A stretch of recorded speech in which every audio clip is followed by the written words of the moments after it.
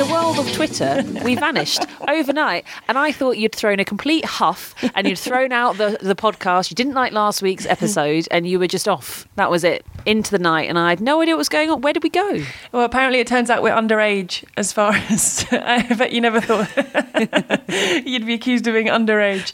I'm not very good with technology. I don't mind admitting it. My phone probably does loads of stuff that I don't know that it does or it should do.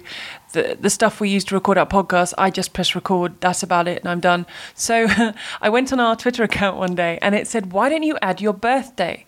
And then everyone will know when they can celebrate with you and wish you, many happy returns, whatever. I thought, that's a really good idea.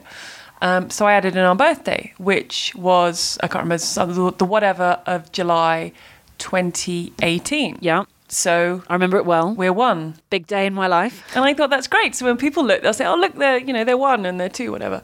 So I did it and it was fine. And then I went to go into the account and I got this big notice saying your account, firstly, it had been blocked because I'm underage and you have to be 13. Can you imagine? Still 13 is all right to have an account on your own, but you've got to be over 13 to have a Twitter account, unless you can prove that you're not.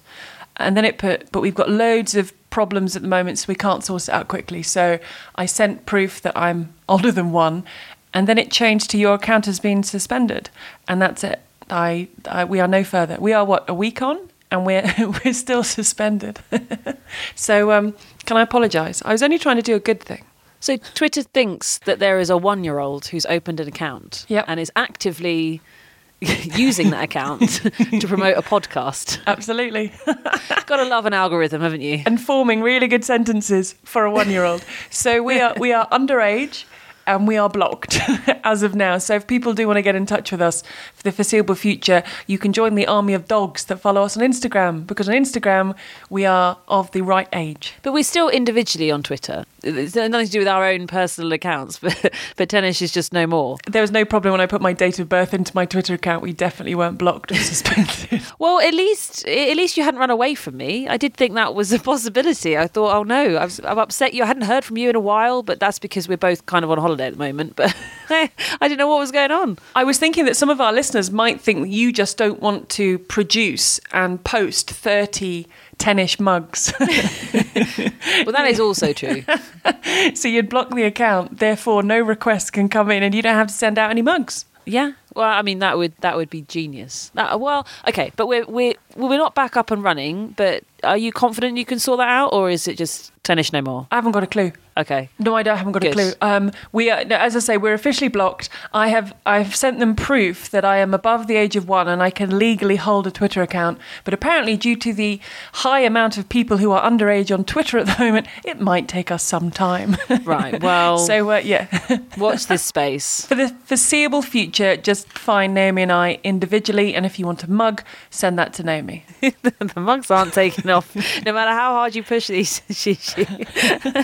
You've got one, okay? You've achieved your goal. I think we're into double figures. Now we're currently. I'm on holiday, in the mountains. You're on your. Can we call it a mini moon? Is that what it is? Well, we've just gone on holiday really with the dog. But after your wedding, that's a mini moon, isn't it? Because it's not your big one. I suppose we're going to do a bigger one at the end of the year, but right now we've just kind of gone away for a week to rest and recuperate. It's our first holiday of the year. So I know you're on your mini moon / holiday with Sven, who wasn't invited to the wedding but does come to the mini moon. And I wanted to talk last week. I spoke to you and I wanted to talk about scheduling, but that might have to wait because it might sound a bit weird. But I want to talk about drugs. Can we talk about drugs? I think we definitely should. I think everybody's been waiting for this podcast. We can talk about all of our experiences with drugs. But of course, this has been brought up because we were chatting earlier in the week when we saw the news there was a player suspension because of doping violation, which was Beatrice Haddad-Mayer.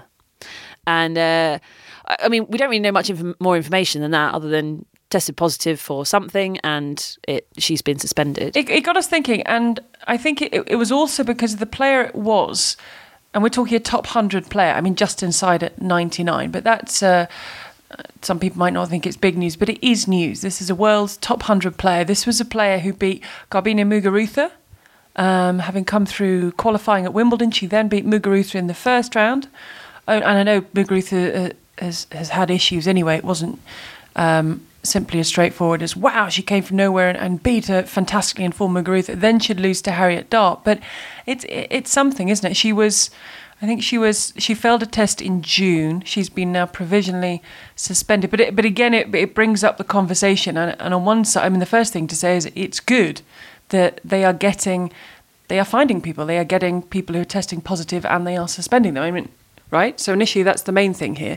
That the testing, would you say the testing is working? Well, I mean, it depends on what your definition of working is. I mean, I think possibly later on I might get into the bigger picture in terms of anti-doping testing and that sort of thing, and that it's just always an uphill battle, really, isn't it? I think across all sports it's pretty impossible to make sure that everybody competing is clean the whole time. But I mean, I can just talk about my own experiences with doping, and some of them have been intense, some quite ridiculous at times. I mean, it's definitely improved, because it used to be done but not particularly frequently for a sport. It was quite irregular, really, and a lot of professional athletes, a lot of top 20 players would go years without being a full year without being tested, which is extraordinary to think. But that was quite a while ago. So things have definitely moved on. There's a lot more testing now. So we do have these cases creeping up. And we can look at somebody like Dan Evans and his comeback from his ban. That was possibly the last one I can think of. That was actually quite well, I mean, it was significant because I know him well. He's a British player. He was doing really well. Also, it was more of a recreational drug, but still, the rules. You broke the rules, you face consequences. That's how it goes. We don't really know what the consequences for Haddad Maia are right now. But I mean, I first got tested when I was a junior, and I was playing these some really strong events. They're down in the south of France, and basically, it was under 18 events. The rule was if you reached the semi-final, you got tested. So I don't know why there was that rule. It seemed a little bit silly because you shouldn't really know when you're about to get tested or not. That poses lots of problems. Again, this is a good while ago, so I think that this has since changed. So, but I made the final of each tournament, so I got tested every week. So I got tested 3 weeks in a row. And it was always the same people. It was the French Federation or the French Anti-Doping Association or whatever it's called. There's, you have a World Anti-Doping Association, which is WADA, and you also have national ones. You also have governing body ones. You have so many different testing organisations that can come and test you whenever they want, essentially. And this was a French Anti-Doping Association that was coming to these tournaments. So I got tested these 3 weeks in a row, and it's this really odd situation where, I mean, the long and short of it is you need to pee in a pot. Basically, is the main bit, and that's quite tough to do in front of somebody because they have to watch it kind of go into the pot. And they have to watch where it's come from and where it goes. Because hang on a second. So just let me. I knew they were present. I'm not sure I ever realised how present. But when you say they need to see where it comes from, what it's going into, I may have assumed that the closest they would have got is you were sat in a toilet cubicle. They had the door open. They were kind of the other side of the room. Are you telling me they are bending or squatting down to get a? I mean, I don't actually know how to form this sentence. But are you telling me they're having to get down at roughly the same level? No, maybe not quite that far. I've never had anybody squat down to the same level. But I mean, they have to watch it because you could be pouring somebody else's urine in. You could be pouring apple juice in. You could do anything. You could add something to your own urine, behind your back. They have to be watching it pretty carefully. Now, this is slightly easier for the guys. Now, I'm not saying that it's easy. It's very difficult to pee when somebody's looking right at you and right at where it's coming out of. But for the girls, it's slightly more challenging just to pee in a cup full stop. It's just more difficult, right? So you are kind of, now we're going into some real details here. But you are essentially squatting. And the lovely anti-doping officer, she is very helpful, gives you lots of advice. So you have to pee a certain amount, which is quite a lot. It's basically a full cup.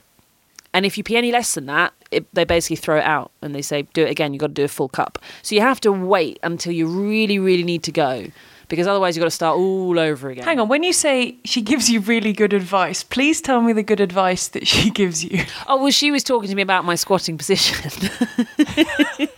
She really was. She really was. She said, I find that it's more helpful if you do it like this. She said, if you sit down to start with, kind of get a flow going, and then move up to a squat, get the cup in the right position, and then you should be all right. Wow, I mean, how long are you peeing for to do all that? That was one of the later ones. I know, right? You got to pee a lot.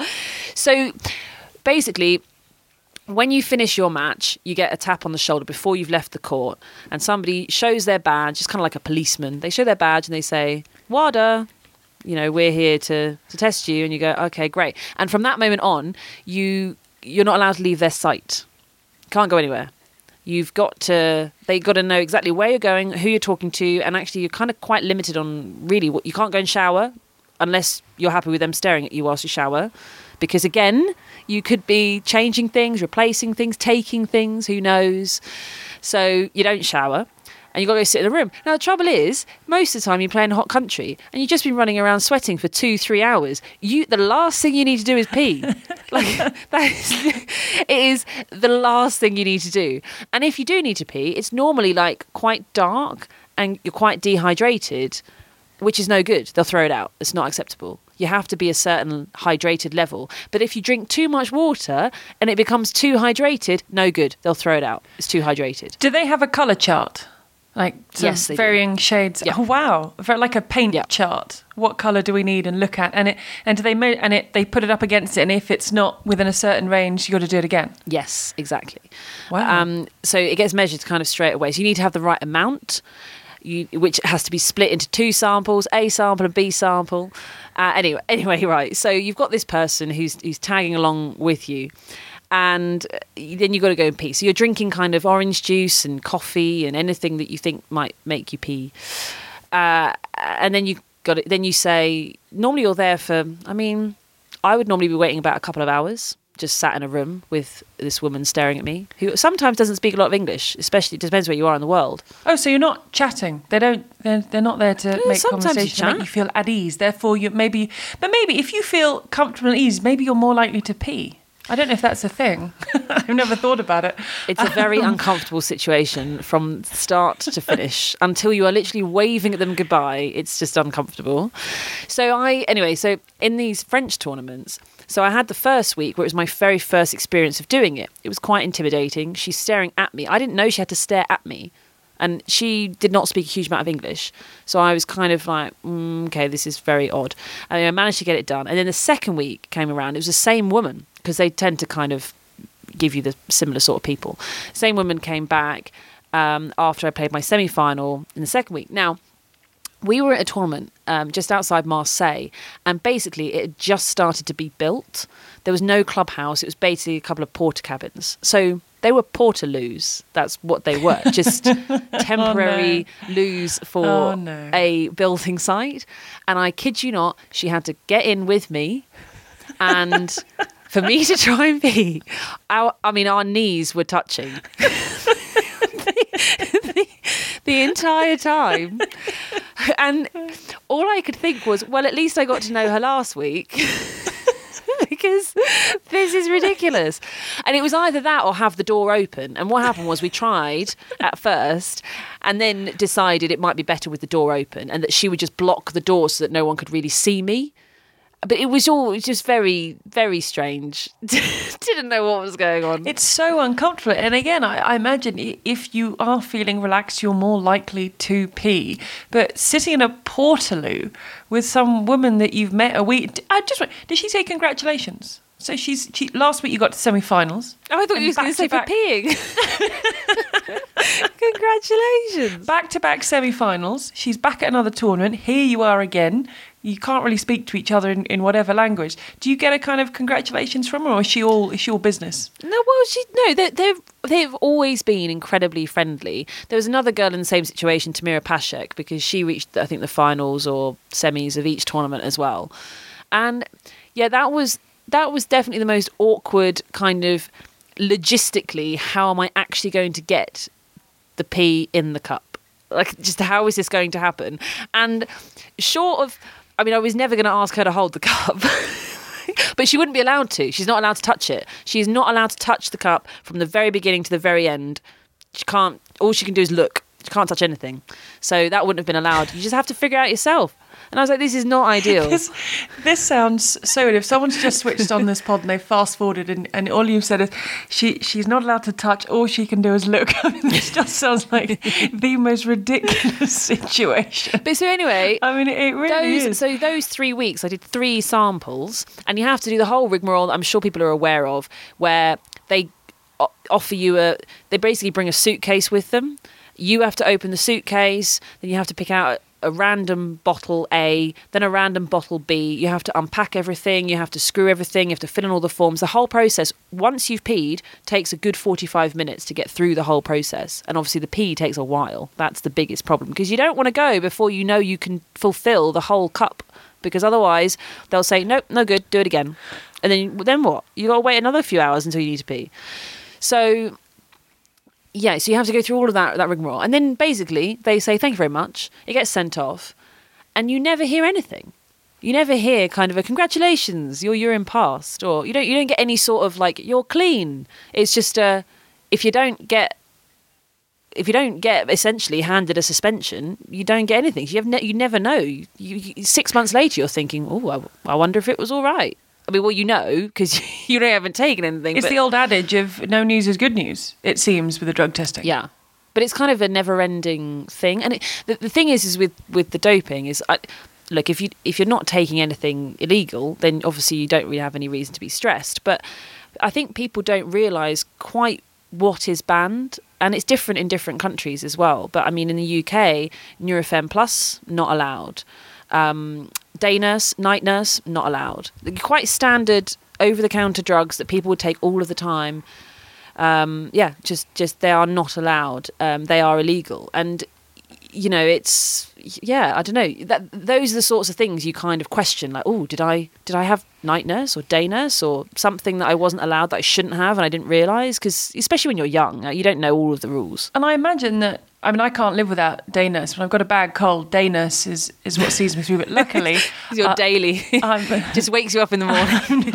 Luckily, I'm not competing professionally and no one's asking me to pee in a cup.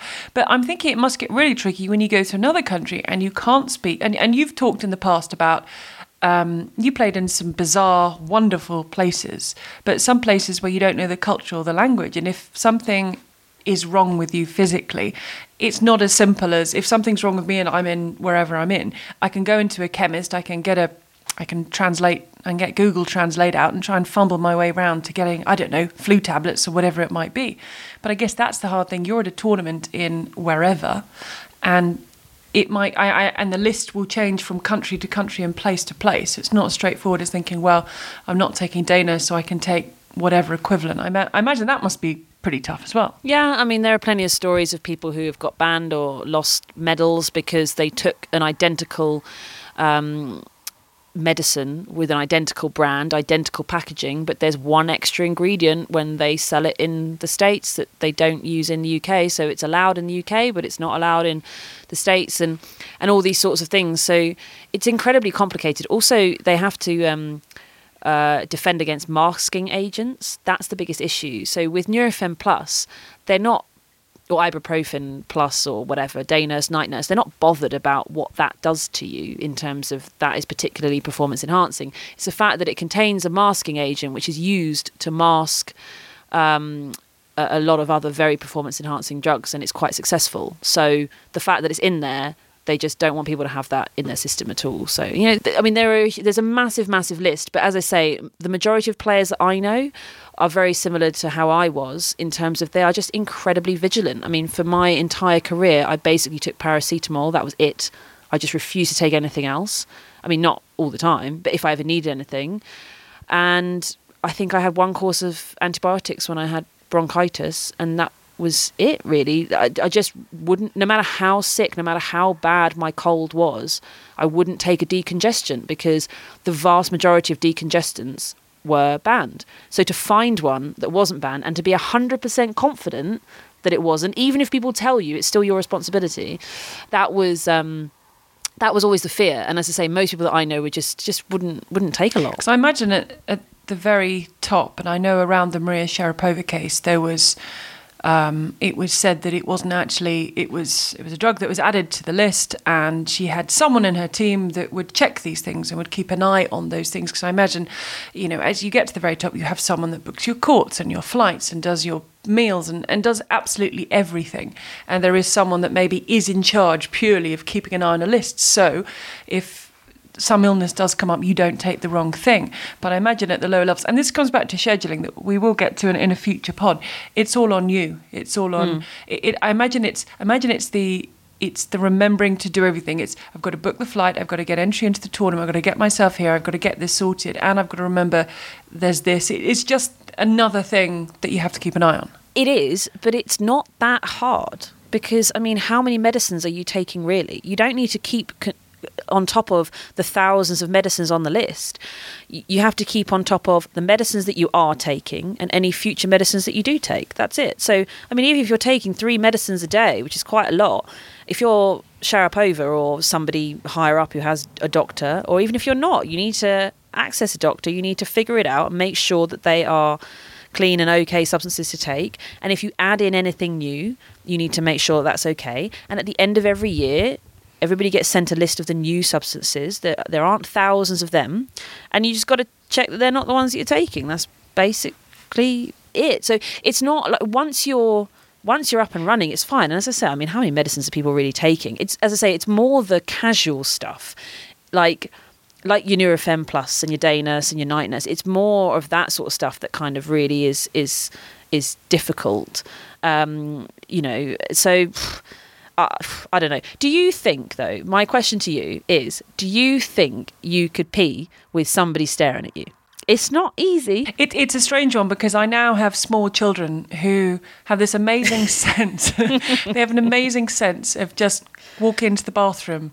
And if it's, I don't know, if it's your other half, you can say, I'm in the bathroom, whatever. But a couple of 4-year-olds who just wander in and start saying, Mummy, what's the house made of?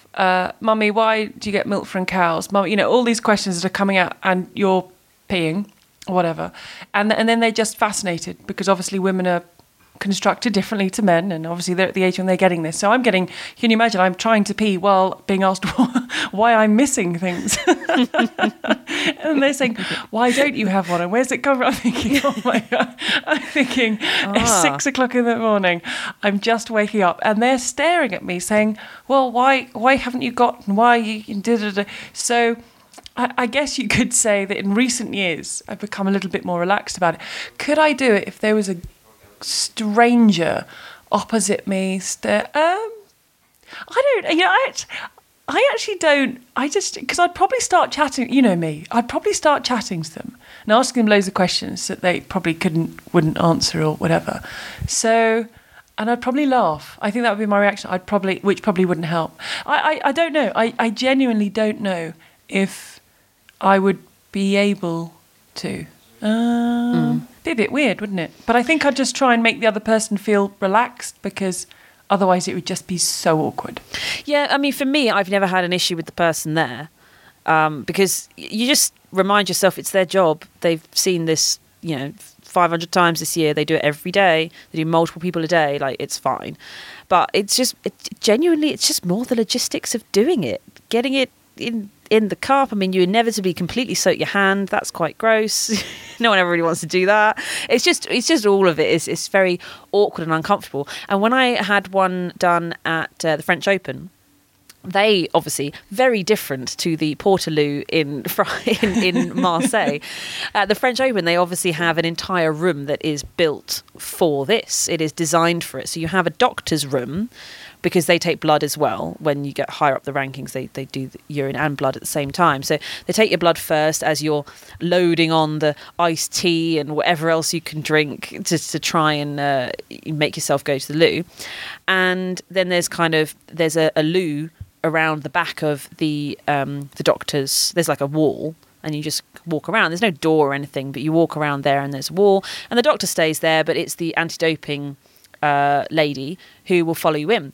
So now this is set up, and I didn't realise how set up this was for a urine sample, in that it was all fine and it was the same thing, but she was a good few feet away from me, and she was chatting, and she was I think I'd seen her before actually, and she was chatting away. She's saying, how was your match? And I said, well, I lost. So it wasn't great, so I was pretty bummed.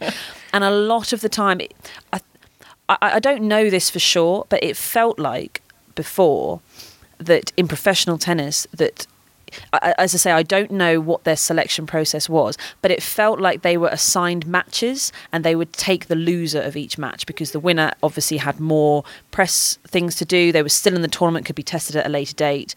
And it felt like they had a random match. It just seemed like nobody who won was ever sitting there after winning a match. It was always the loser. And as you say, I'm just taking kind of an educated guess as to the experience I went through.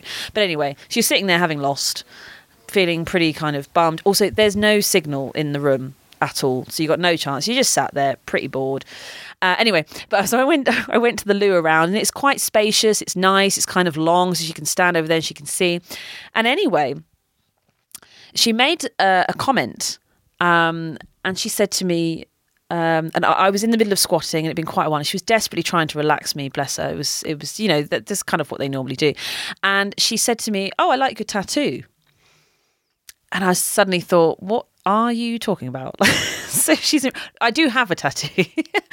So I do have one. But it's kind of on the lower. Did I know you have one? I don't know. Is this news? Maybe. I don't know. Is this breaking news? I feel It's definitely. I mean, if anything has been breaking news, this is not it. This is not it. I got it when I was 18. I wish I never did. Standard story. It's great. And anyway, but it's on the lower part of my back, and it's just some words. It's not really a big deal. And so she said, "Oh, I like your tattoo." And I thought, how can you see it? You're standing in front of me. There's no way, like, how can you see it? And I looked at her and I said, just with a kind of inquisitive look, as in, what are you talking about? Bear in mind, I'm squatting, cup is underneath me. I'm desperately trying to get something going, and now I'm suddenly confronted with what is going on. And she said, "Oh, the mirror above you." And I was like, what? Oh. So you know how it was one of those convex mirrors where you can see kind of all around. So it's curved, it's kind of a semicircle, rounded. You put them on the end of driveways when you're trying to back out into a road you can't see. Yeah, I was going to say, you have them in driveways so you can see who's coming around the corner. Exactly. Yes. And she basically was like, "Oh, that's so that we can see everything, and so that we can see from behind you as well." And I mean, honestly, I told you, it's quite intense. What? Oh my word. I can't. I'm just wondering, when they advertise for people to be the officers who are there, what qualities are they looking for? What's the job description? Yeah, I don't know. What are you putting out there? And then the few sentences to try and attract people. You must be what? Patient. Patience is going to have to be a huge quality. I mean, sometimes it takes 4, 5, 6 hours. I think once you go past the 6-hour mark, they tend to say, "Okay, we're going to put this down as a fail." Oh. Because if you haven't peed in 6 hours, then something's not right. And if you have peed a couple of times and you didn't reach the amount required, or it was too hydrated or whatever, well, that's your own fault.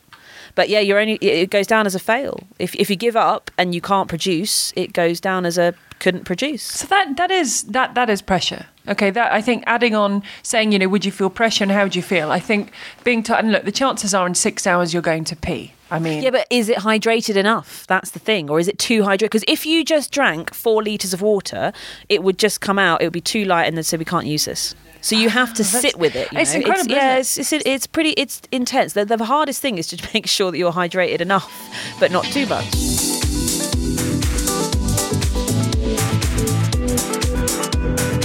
You're talking about pressure.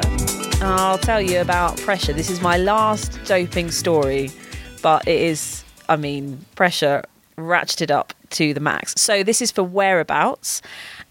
In the off season, you have to do whereabouts. This is for WADA, World Anti-Doping Association. And you have to tell them where you are for every hour of every day, and you need to give them 1 hour of a window where they can come and test you. So most people will do it early in the morning. So famously, remember, Andy Murray got tested the day he was picking up, was it his OBE or CBE or something kind of big cheese?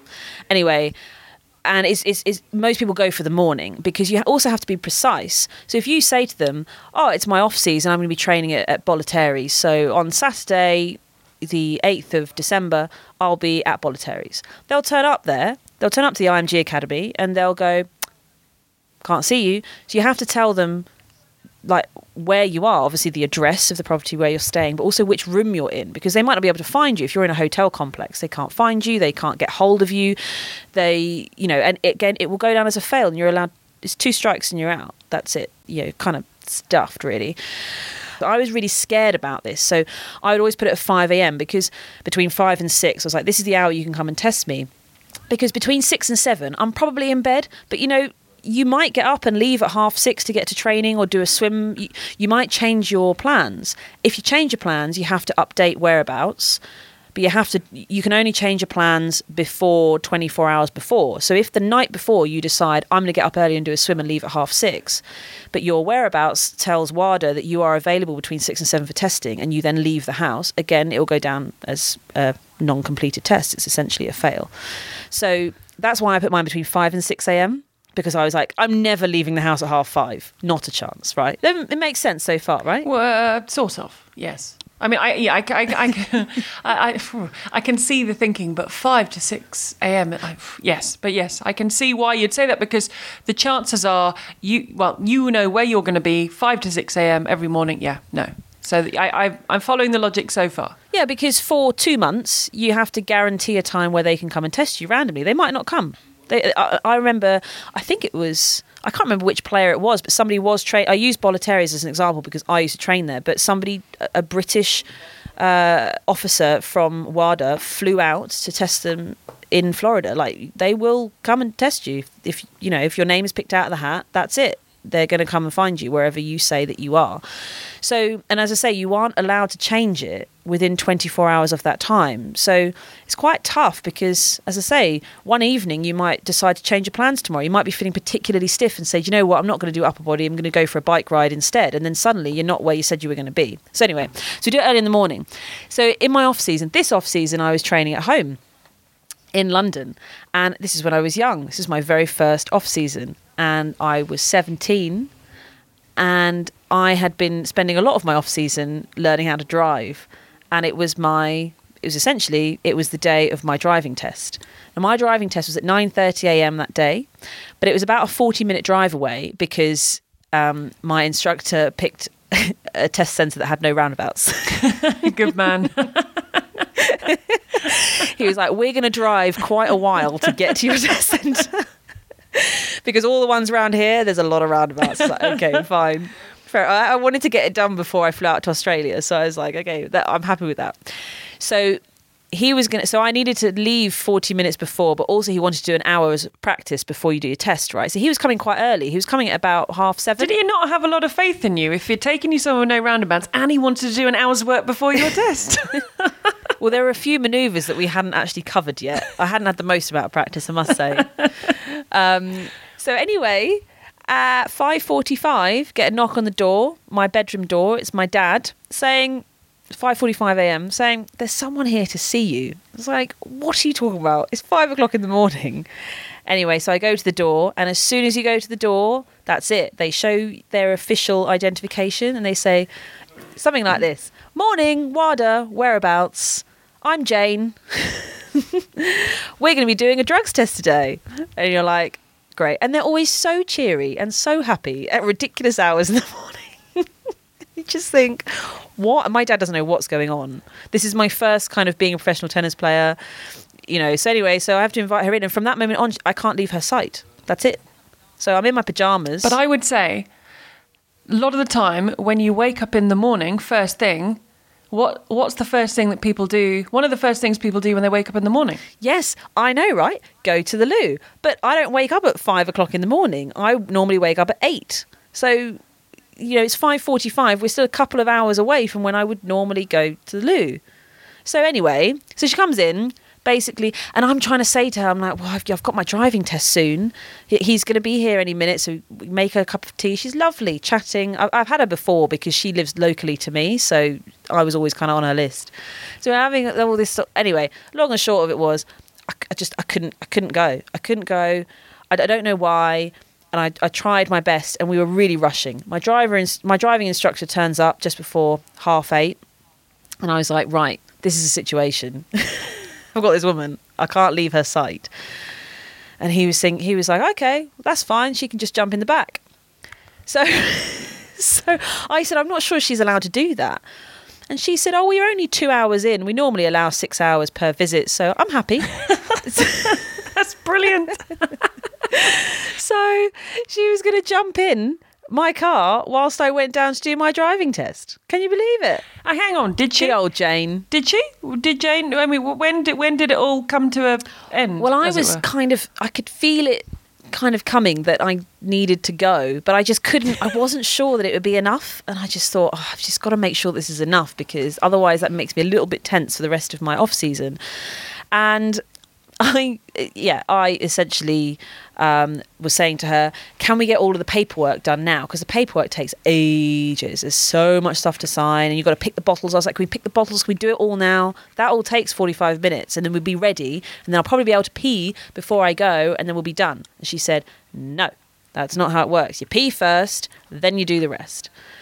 So anyway, so what I did, I negotiated with my driving instructor that we would do the test run, instead of doing the test run and the practice down at the test site, which would have been much more helpful.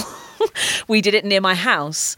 So she sat in the back whilst I did my test run for an hour. And then by the end of that, I was like, right, I'm now desperate for the loo. I was trying to do it. And I remember he was like, oh, we haven't done emergency stop yet. We've got to do an emergency stop. I've got Jane in the back. I had to do an emergency stop. And in the end, I was terrified that she was going to have to come down to my actual test, which would have made for a brilliant story. But no, in the end, after my practice, I got out, did my pee. My instructor had to wait. We were madly in rush to get there on time for the actual test. We got there on time for the test, and I passed my test, and it was all good. And apparently I passed my doping test as well, because I never heard anything, and that was about 15 years ago. So I would have thought they would have contacted me now. That is incredible. Let me ask you a question though. You said at the very start about you touched on Dan Evans, and his was recreational use. It was cocaine. As a player, and I know all drugs are bad and are banned for a reason, but as a player, if you were beaten by someone, would it make a difference if it was someone who had taken a recreational drug than a performance-enhancing drug, or was it all the same? I think it makes a big difference. I mean, it happened to me when I played Martina Hingis at Wimbledon. So she was done for cocaine and took her 2-year ban, and that was off of the doping test at Wimbledon the year that I played her. So I lost her in the first round. I had a couple of match points and I lost, and then she went on to make the 4th round.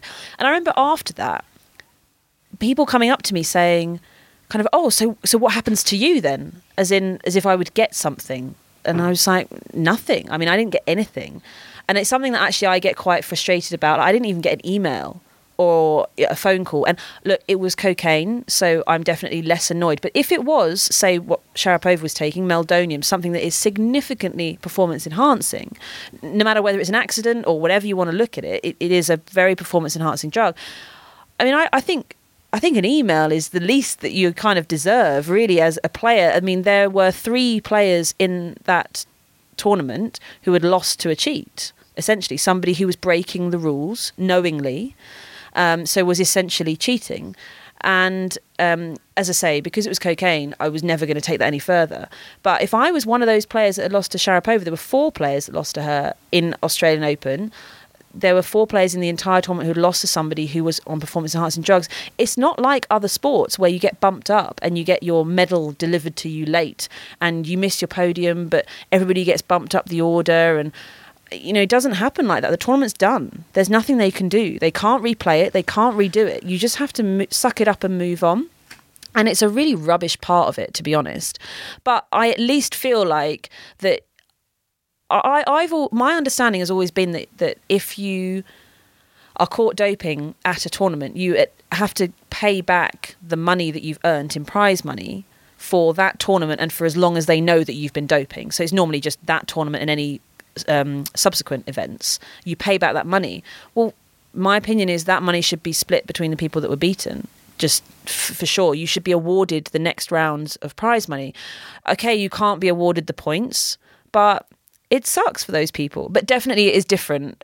As I say, I would have been quite outraged if it was a performance-enhancing drug rather than cocaine with Hingis. I think it's interesting when, just before we started this podcast, and we always chat, sometimes for longer than the podcast before we start recording. I wasn't sure if we'd fill the podcast talking about drugs, and we have. We have.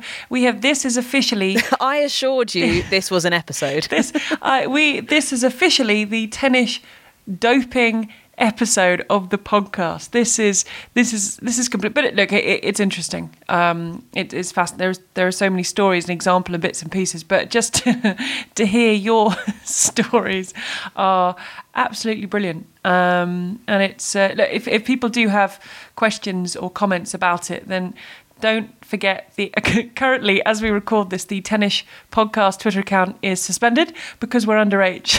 Not because of doping. But not because of doping. Our samples were clean. We have a professional peer in Naomi, so there was no problem there. But we're currently suspended. But just do let us know in our respective accounts. It does mean scheduling because you're in the middle of your mini moon that's not a mini moon and I'm on holiday.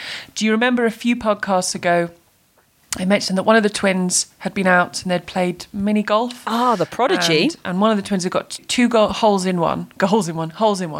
And there was a mother there, I wasn't there, who said, oh, wow, he needs to start taking golf lessons. He's a prodigy. And I thought, let's all calm down. He's 4. Well, today we played mini golf. Well, no, he definitely needs lessons. So it's not because I believe him to be a prodigy. He hit people. He hit trees. We went in the water quite a lot. He held the club the wrong way round at one point. So I'm thinking... I like it. He's doing it his way. He's creating a new way to play golf. That's how good he is. He did spend the first few telling me that he'd had a hole in one. I'm now not sure I believe it. So, yeah, a prodigy we definitely don't have on our hands. Lessons he would be needing in the future. Yeah, I don't think I have a golf prodigy in the family at the age of 4. So just a little information there. So so scheduling. Last thing, are we working together on the US Open series at any point? Cincinnati. So we're in separate parts of Canada, therefore, next week? Yeah, I'm on Toronto doing the women's. You Montreal. are Montreal. But we'll be on the same time zone. Oh, yeah. So we'll get the... And it should be... I do want to talk about scheduling, but it'll be quite fun because you're going to be keeping a close eye on WTA side of things. I'll be on the ATP side. So we will be able to fill each other in on what's going on. Sound good? Yeah, sounds good. Love it. Right, before your husband asks for a divorce because you've disappeared to record a podcast, enjoy the rest of your mini moon, and I'll see what I can do about our Twitter account. Okay, good luck. Well, we are underage, so it could do.